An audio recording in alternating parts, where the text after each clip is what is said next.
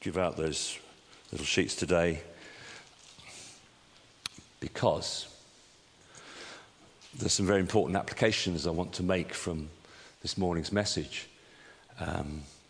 Personal applications, challenges, and in a way it's very easy to receive a challenge in your head and not do much about it. So by having something to write down, that may just embed it.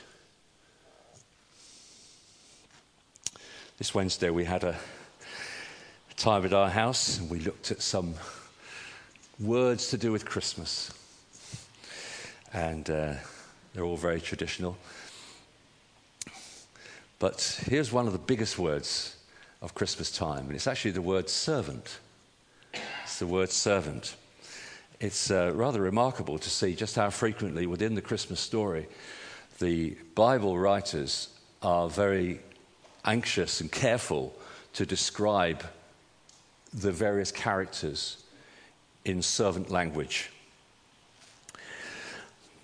Gabriel's an interesting case. Gabriel the angel, when he appears to Zechariah, and Zechariah rather questions what this is all about. And Gabriel, as it were, almost draws himself up to his full height and says, "I'm Gabriel. I stand at the right hand of God." And the angels are described in the book of Hebrews as ministering spirits sent to serve those who will inherit salvation, which was exactly what Gabriel was doing when he appeared to both Zechariah and to Mary. He was serving the Lord in that way. And so Mary responds in that way, "I am the Lord's servant." Greater than all of these is the Lord Jesus Christ, who is the servant par excellence. The one who was prophesied as the servant of the Lord. It says in Hebrews chapter 10, please turn to that with me, Hebrews chapter 10, verse 5.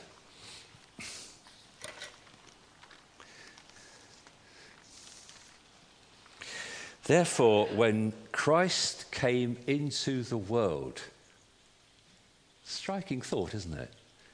When he came into the world that he had made, when he came into the world, he said, "Sacrifice and offering you did not desire, but a body you prepared for me. With burnt offerings and sin offerings you were not pleased. Then I said, here I am. It is written about me in the scroll. I have come to do your will, O God." The servant heart of Jesus.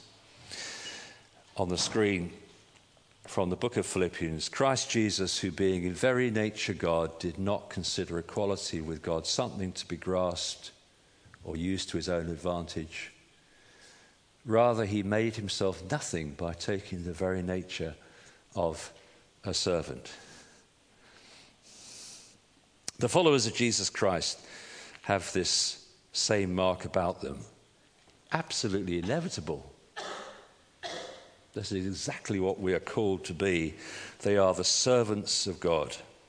So the Apostle Paul describes himself in exactly that language as he writes to Titus.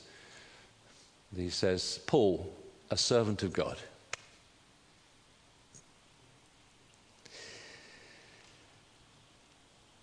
If being a servant of God is the universal mark of the Christian, we do well to look again at the start of this new year to our life description as lovingly given to us by our Heavenly Father. But before we dive in, I thought it might be good just to consider this thought. How does being a servant as a Christian fit with being a child or a son? Because that language is also used, isn't it? That we're not only servants of God, but we're also children. Are those two thoughts in conflict in some way?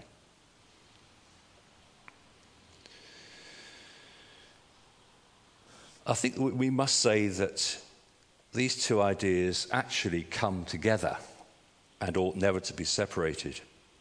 If we were just servants, we might think that we would just do the job without choice and doing perhaps the bare minimum. But we're not just servants, we are sons, and that changes everything. So we serve gladly and willingly and cheerfully. Our service of God must always be marked by the gratitude and willingness of those who have been bought by the precious blood of Jesus Christ, our Saviour. But still, it is service and it is obedience, because that is exactly right and fitting for those who have been made in the image of God to serve the God who has made us. I thought of a rather inadequate picture of this, as last week I uncovered some tape recordings that I'd made of my father when he was in his early 80s. I just sat down with him one day with other members of the family, and I just spoke with him and asked him about his life. Really lovely to come across the recordings again and to sort of hear his voice. And when he was growing up in London, there was a family retainer. You know what a retainer is? Somebody who's sort of linked with the family. And this was Nanny. Nanny had come into his life at a very early age, and she was a paid employee inside the family, but actually she was like a member of the family as well. So much so that she never stopped being part of the family, and she was looked after to the day she died.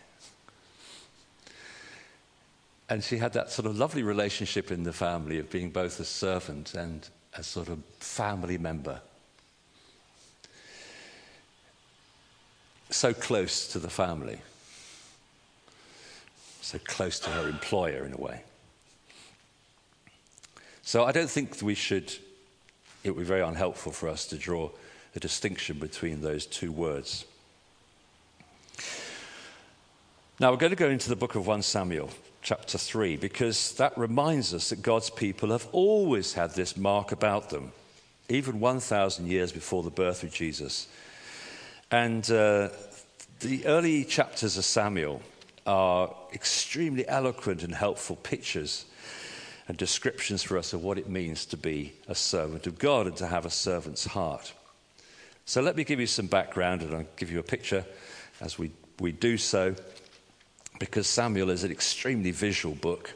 And so on the screen you have in the background Eli, the old priest, and there is the boy Samuel and his mother Hannah. So if you're not familiar with the story, let me just give you a brief resume of how this goes. And this is in 1 Samuel chapters 1 and 2. It's a time of some spiritual poverty in the land of Israel. There is worship, but it's spoiled and corrupted. The chief priest Eli is old and he's indecisive. His two sons, Hophni and Phinehas, are actually running affairs and in a very disgraceful way, practicing sexual immorality and extortion in an open fashion. And Eli does too little, too late. The sons are out of control. Fathers, we have a particular responsibility to set boundaries for our sons, our children. And Eli stands as a big warning of somebody who failed to do that until it was too late. There were some who have stayed faithful and kept going, but with difficulty, and Hannah is one of these people. She's childless, just like Elizabeth was later childless. And goaded by her husband's other wife, she is driven to distraction, so that the times in the spiritual year, which should have been really high points of gladness and happiness, were actually for her times of trauma, distraught misery.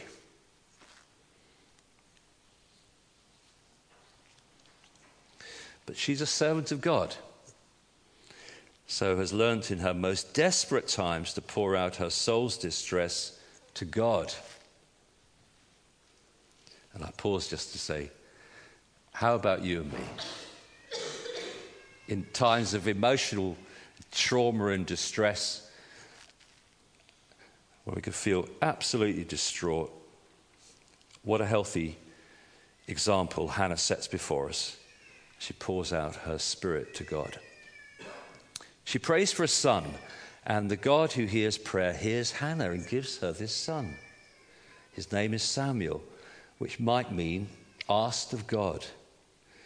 According to her promise to God, she dedicates him completely to the service of God. And that prompts me to ask, have you ever promised God something? And have you actually fulfilled that promise?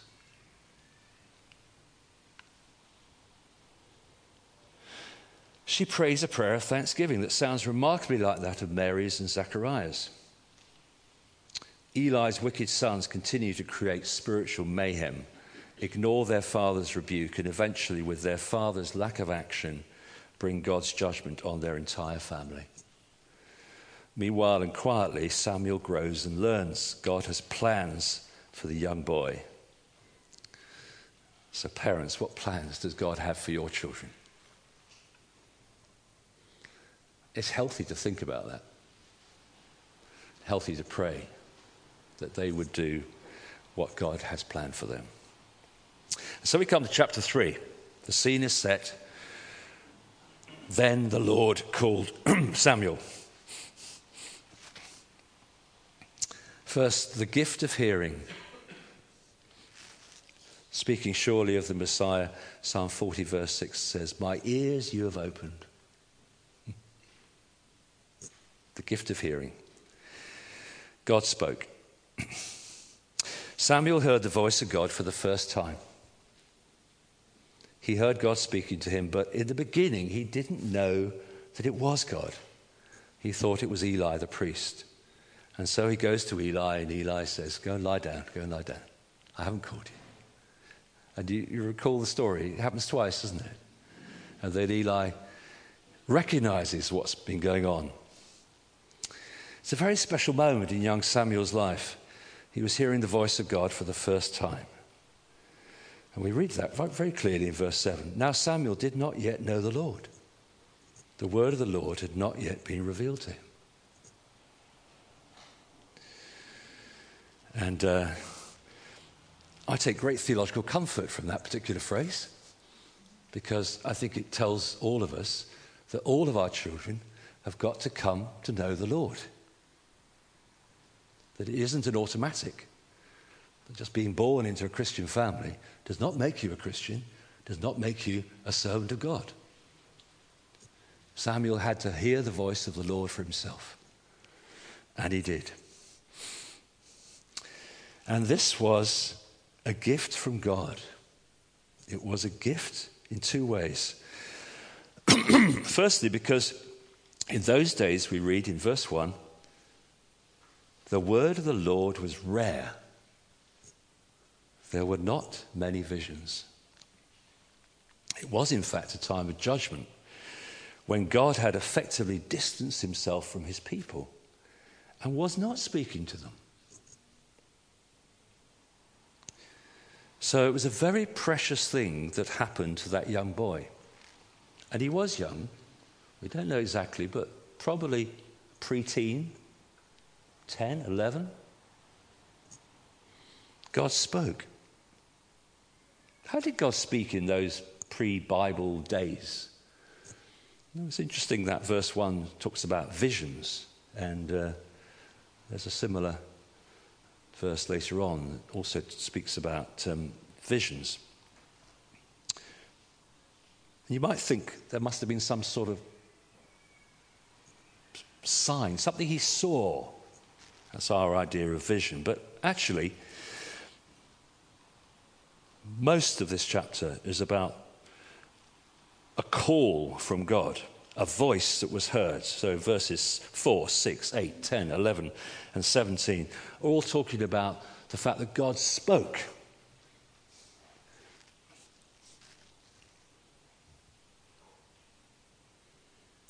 Something was heard, and it was not just any voice, but it was the voice of the Lord.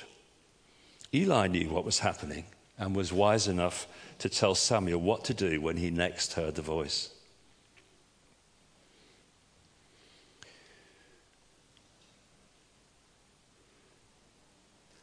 It's a gift that God should speak.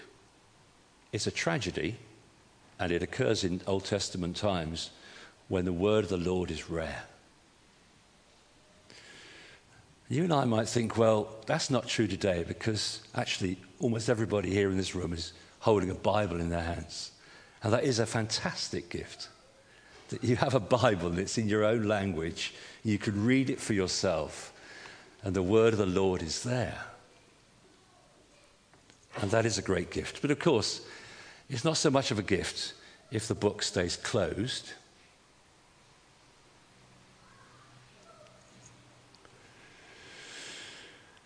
And there's something more than having words on a page. How many messages have been spoken over the Christmas period in this country? Even over the airwaves. How many words have been said? Even Bible words have been said. And God can certainly use that because it is his word. But before every service that takes place here, you'll notice that elders and others go into the back room there. And the prayer that we pray is that God will be present with us by his Spirit. Almost every Sunday, that's the prayer we pray.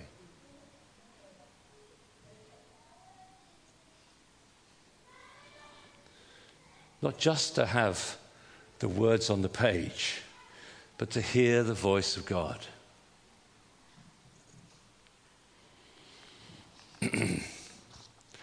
God spoke to Samuel in a way that in the end became unmistakable.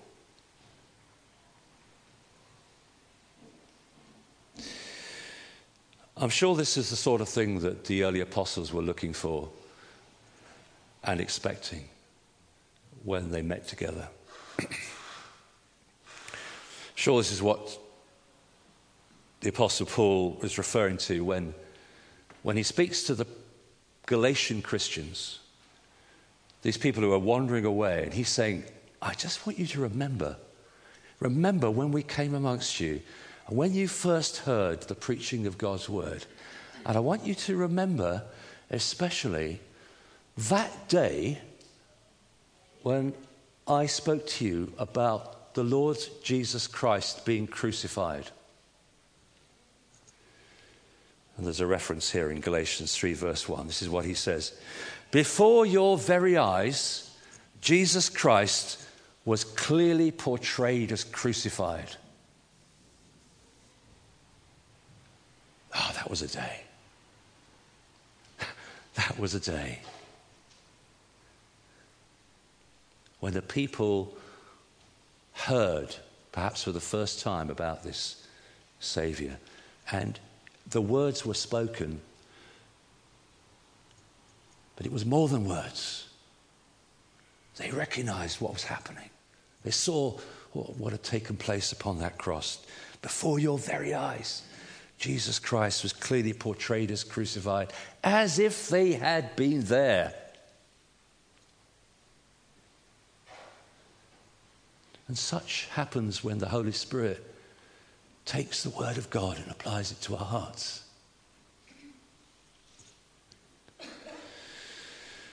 Or as he says to the Thessalonian Christians in another setting, he looks back with great fondness and gladness as he realizes that the Holy Spirit was in that time when he spoke to the Thessalonians. And he says, because our gospel came to you not simply with words, but also with power, with the Holy Spirit, with deep conviction.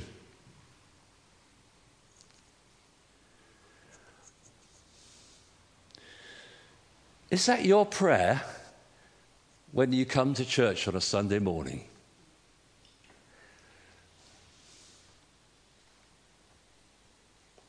I think it should be. I think it should be all our prayer.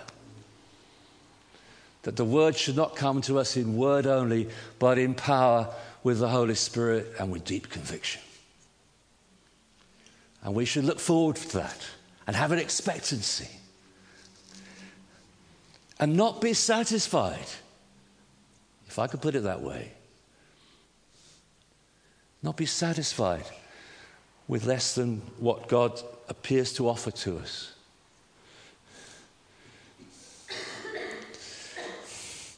May this be the experience of Calvary Church in 2017. May this be our experience.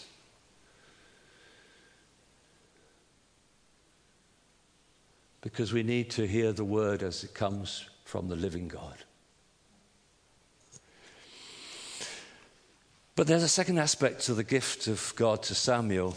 He was able to hear God's voice and to hear it as God's voice.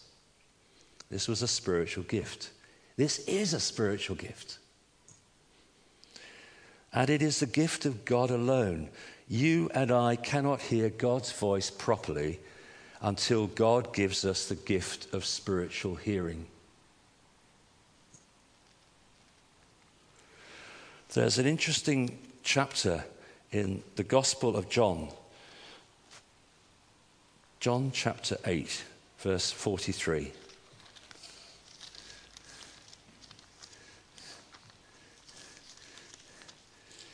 Where Jesus is addressing, verse 31, Jews who had believed him. These were not opponents, antagonists, people against Jesus. These were people who wanted to follow him. In some way, they were attracted to Jesus.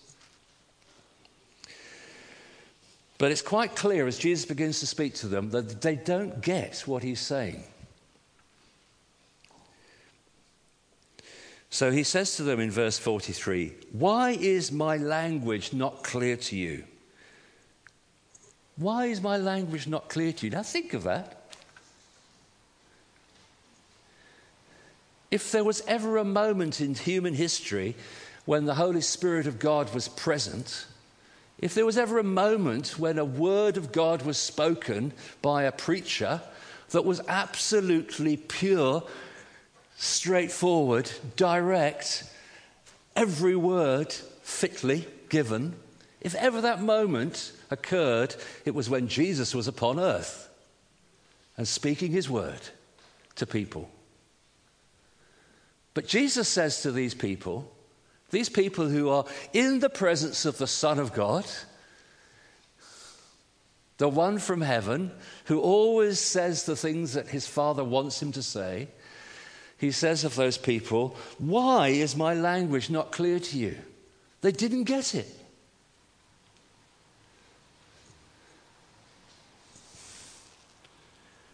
Because, he says, you are unable to hear what I say.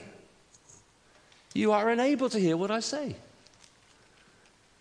And that's the human condition. That's the position of every single one of us. Because we are fallen. We're born in sin. We are born with deafness, spiritual deafness, so that we cannot hear the things of God. And that's exactly what happened then, exactly what happens now.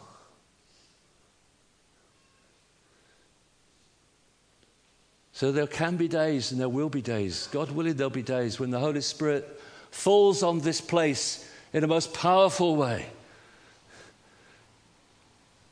And may God grant that you be present at that time, so that you would be able to say at that time, the Holy Spirit was present. I was hearing God's voice. And you might turn to your neighbor and you'd say, "Oh," and they might say, "I don't know what you're talking about."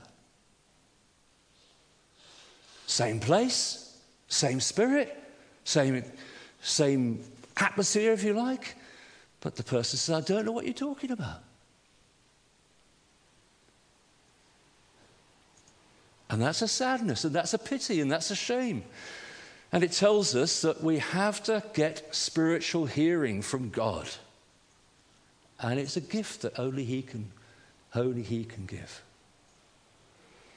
And if you're a Christian today, you have received the gift of spiritual hearing. And if you have members in your family and friends and work colleagues and neighbours who are not in that place, and yet they've heard the gospel of Jesus Christ, the prayer is, Lord, please open their ears to hear.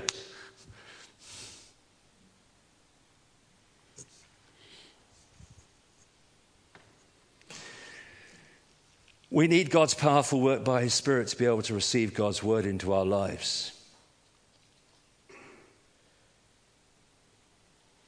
But it's also possible that we might be like the Jews who somehow believed Jesus, but at the same time were unable to understand what He said because their spiritual ears were still blocked. There's a frightening passage in chapter 2 here where we read of Eli going back to his sons, who undoubtedly were schooled in the things of God, been brought up within the tabernacle. They knew all about everything to do with the ways of God, highly privileged because of that. But because they had run amok, their lives were out of control, and they had got so used to their sinfulness, it says that when Eli spoke to them, they ignored him. They ignored him. He spoke strongly to them. It is not right what you're doing. They ignored him. Because not only had they been born with spiritual deafness, but their spiritual deafness had got worse and worse and worse by their failure to respond to the word of God. And so they got to a place where it says, not only were they like that, but that was part of God's judgment upon them for their sinfulness, that they could not hear. And that's a very awesome and a frightening thought, isn't it? To be coming to Calvary Church Sunday by Sunday, but not hearing the word of God. What is it doing to your spiritual hearing?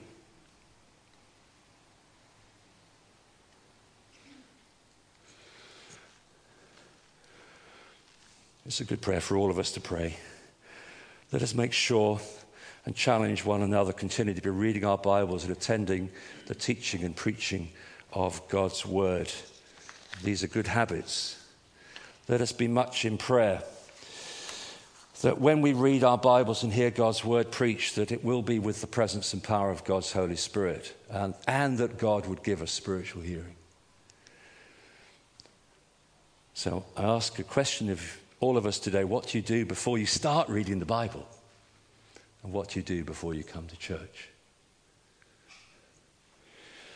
Because every time we meet is an opportunity to either hear or to find our hearing blocked more. I don't want to be in the latter place. I want to hear God's voice. An attitude of readiness is our second point. Jesus himself says, "Here I am." That was his attitude. I've come to do your will. An attitude of readiness. The heart of a servant. Religious experience has always been fascinating. During the times of revival, there were always people who were absolutely fascinated by what was going on. They used to come to hear the preachers of the time. There were people who would sort of flock out from the theatres of London to hear George Whitefield speak because they were so impressed by his oratory. Where did he get that skill? There was a character in the book of Acts who wanted to buy whatever power the apostles had. But these aren't the hearers that God is seeking. He's not to be served by thrill seekers or the just interested. To have a servant heart is to be personally willing to listen to what God has to say because of our relationship with him, not as equals or observers, but he as the Lord and we as his servants. How do we get spiritually tuned to hear the voice of God? Many religions do it by noise, excitement, atmosphere, stirring the emotions. But I think we can learn something from Samuel's example here in 1 Samuel chapter 3. It was night time.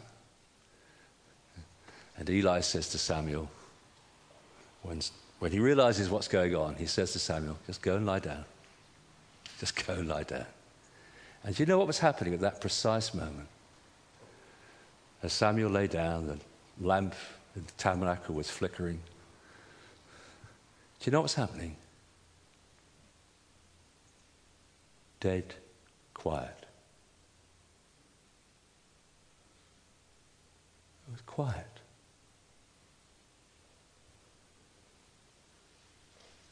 Absolute stillness. It was quiet. Samuel was waiting, and he was quiet. There was space. There was readiness. Think of Gabriel again, attending on the Lord, waiting to hear what God would say to him. In a noisy world, our hearts and minds can be noisy, and God's voice may be just one of many, our own included, clamoring for attention.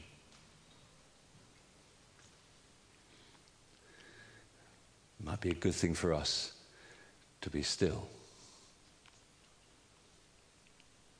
And when we open our Bibles, just be still. And there was then a straightforward request. This is what Eli told him to say, and that's exactly what he said. He says, "Speak, Lord."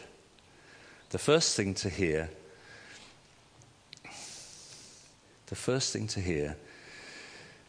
what God has to say.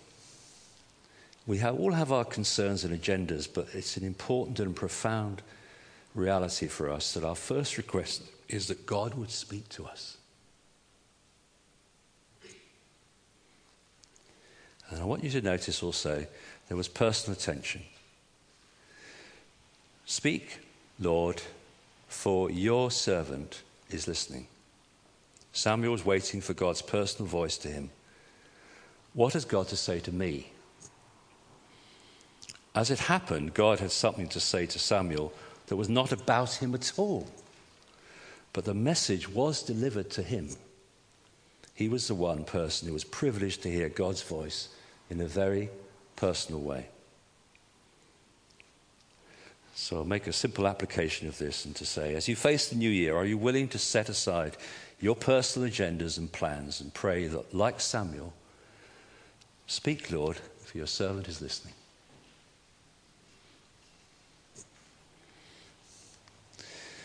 And thirdly, the practice of obedience. Jesus himself says, "I have come to do your will." Here's the third aspect of a servant heart.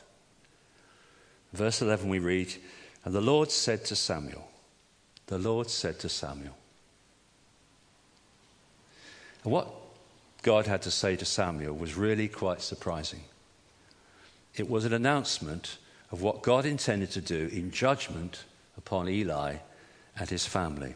Something that would be both a personal tragedy for Eli and the family, but also something of immense national interest and significance. So just think of it. Here's a young lad, 10 or 11 years old, hearing personally, directly, uniquely of specific acts of God which would affect the spiritual nation.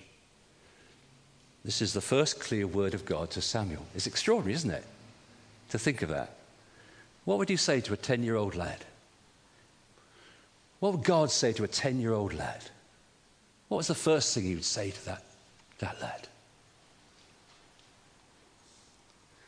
Something cozy and comfortable and familiar. But God knew what he was doing, because Samuel had been prepared. In his life, he'd been prepared. He'd been prepared for that point when he first heard the word of the Lord. So God knew what he was doing, and he knew that when he was going to say that word to Samuel, that Samuel would be able to receive it and to do something with it.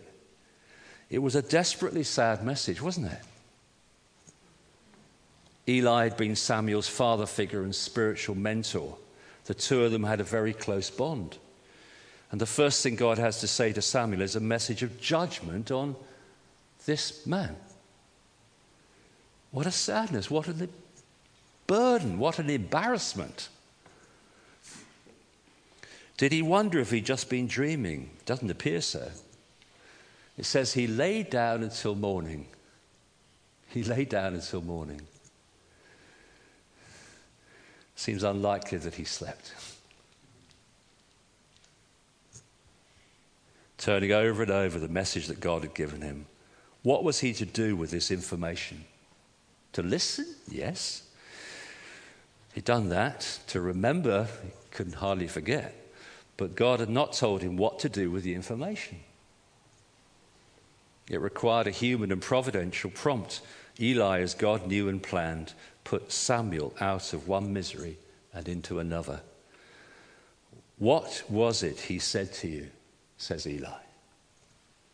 And at this point, Samuel might well have softened the blow, but Eli put him under a severe obligation to tell everything. And he did. So we read in verse 18, you can read it there. So Samuel told him everything, hiding nothing from him. That was the moment of Samuel's first act of obedience to God's personal voice message to him. Thrown into the deep end. But God knew what he was doing. He knew how Samuel had been prepared. He knew that he was up for the first challenge. A clear statement in this passage that obedience to God is seldom straightforward or easy. But it was the beginning of a life that would be marked from beginning to end by wholehearted obedience. In contrast to the half-heartedness of the nation and tragically the man they called to be their king, Saul, a man of great spiritual giftedness but defective obedience. And so we read in verse 19, the Lord was with Samuel as he grew up, and he let none of his words fall to the ground. It's a lovely picture. This lad obeyed the Lord. When God spoke to him, he obeyed the Lord, and he did exactly what God wanted him to do at that time with that information. And that, as it were, set the standard for the rest of his life. So all the things that we find in Samuel's first act of obedience get played out in the history of that man and the nation. When the nation was wandering far from God, it was Samuel who stood firm. When they were being half-hearted, it was Samuel who called them back to wholehearted obedience.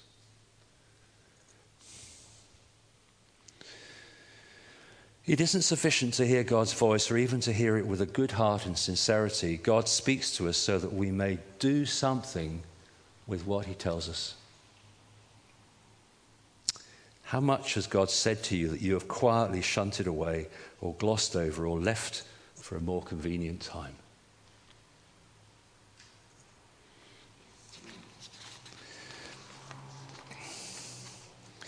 So I'll make some applications here, and this is where you might need a piece of paper.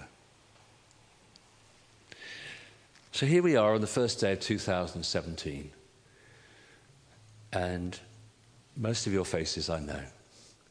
And I know you've been here many times, and I know you've heard God's word many times, and I know you've had the privilege of hearing it quite clearly spoken many times. And if you are like me, you have also heard God speaking to you about specific acts of obedience. And if you are like me, you also know what it is to actually shunt some areas of obedience to another time. A better time, when I'm in a better frame of mind. But I don't think really God gives us that option and opportunity. So here are some thoughts on a screen, and they're completely random, but they're necessary. They're necessary for you to be following up on. And maybe you'll find yourself in one of these, or at the very end there'll be a space. But it's for you to actually, because you know what it is that God's been challenging you about in your life. So wouldn't it be wonderful today if somebody here was to take a step of reliance upon God's Son, Jesus Christ, as the only one who can save you from your sin, provide complete forgiveness and bring you into the family of God? Wouldn't that be a wonderful moment? May God grant that it will be. Or perhaps if you've been wandering far from God, for you to rededicate yourself again and to say, there's no other way, no other Saviour, no one else I'm going to trust in. Or perhaps you should be publicly declaring this by personal baptism and becoming an active member of the church family by committing yourself as a church member. So please don't put that off. It's on the screen, but you can write it down. Because maybe you should be doing that. And maybe you should be joining regularly with your spiritual brothers and sisters at the Lord's Supper. And it was good to see a number of folk here today. But we could see double that number. It's a precious part of our family life together. It's an act of obedience. Do this in remembrance of me. Or maybe we should be obeying the first commandment, which is Exodus 20, verse 1, and not having any other gods in your life but the one God. What idols are trying to sit on the throne that belongs to God? We've all got that. We're all facing that.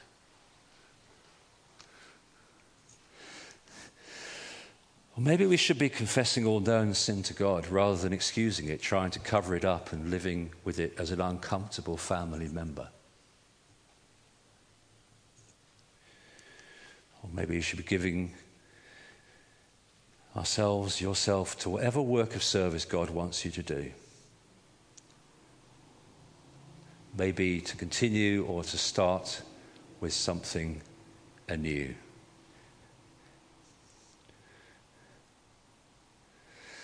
It says at the very end of Samuel's life, he just went around on the circuit. He just went around on the circuit judging. He just did his job to the very end of his days. He started as a young man.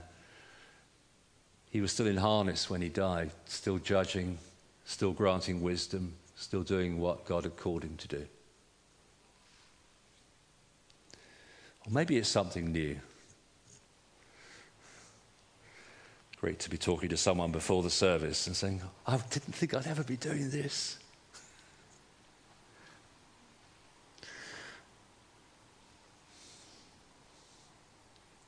Most of us don't think we can be doing the things that we haven't done before. We think it's a big risk. It probably is a risk. But if it's the thing that God's called you to do, then he'll give you the grace and the wisdom and the strength to do it.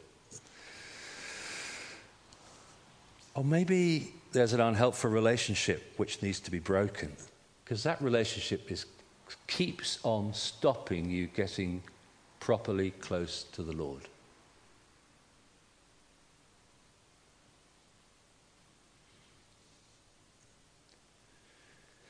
There's many a Christian life that's just been completely shipwrecked by an unhelpful relationship.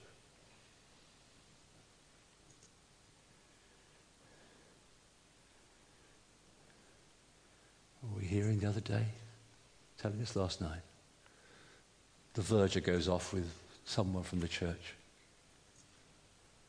What? These things are happening inside the church of Jesus Christ. You can be obsessed and consumed by a relationship that is just completely supplanting the place of Jesus Christ in your life. Deliberately planning a more spiritual relationship with your life partner or close Christian friend in conversation, spiritual reading, prayer, priorities, and decisions. So I'd like to challenge all of us today. If you have the privilege of being able to be with somebody else, sharing your life with them, Well, may the Bible be present in that life. May you be reading your Bibles together and being able to pray together. You might say, oh, I just find that pretty embarrassing to do that. But it's worth having a go. It's worth trying to do that. It's a real blessing to get into that habit, I would suggest.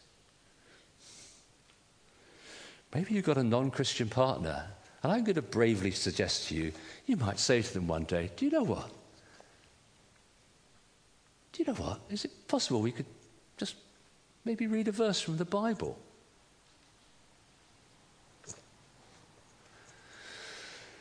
Well, I know for a fact that there's that situation occurring in this church at this time, where two people, surprisingly, are reading a Bible together. Why not? God could so speak through that. Or asking God for the grace and courage to do whatever he wants you to do, because you'll know, ... at the bottom, whatever it is God's calling you to do. And so here we come to the end of the message, but of course it isn't the end, because no message actually has an end until there's obedience. So that's the challenge, isn't it? That's the challenge of this word this morning. Because 1 Samuel 3 didn't just end with the Lord saying to Samuel, but it came to a very solid conclusion when Samuel put into practice what God had told him to do. So let's close our eyes, bow our heads, just have a moment of quiet. And if there's anything that God is talking to you about and telling you about, then that's between you and the Lord. But you might just want to drop that down and make your commitment to him, because you're his servant. You're his child and you're his servant, and he calls you to a life of willing, glad, sacrificial obedience. Heavenly Father, please look upon us in your mercy and kindness today. We are frail and weak. We sometimes have good intentions, but just don't ever carry them out. So we ask for your forgiveness for that. And we thank you so much for this day of grace, this day of a new opportunity, a fresh start. We thank you so much that you can cleanse us from all our sin, however deep and bad and ashamed of it we might be. We thank you so much that you can cleanse us from our sin. And we thank you so much for the gift of your Holy Spirit given to us, that we might live for you, gladly and willingly live for you. Help us to do that individually, in our homes, in the places where you have put us, and in this church, so that the light of Christ might be seen in us, in all we do and say. We ask this in Jesus' name. Amen.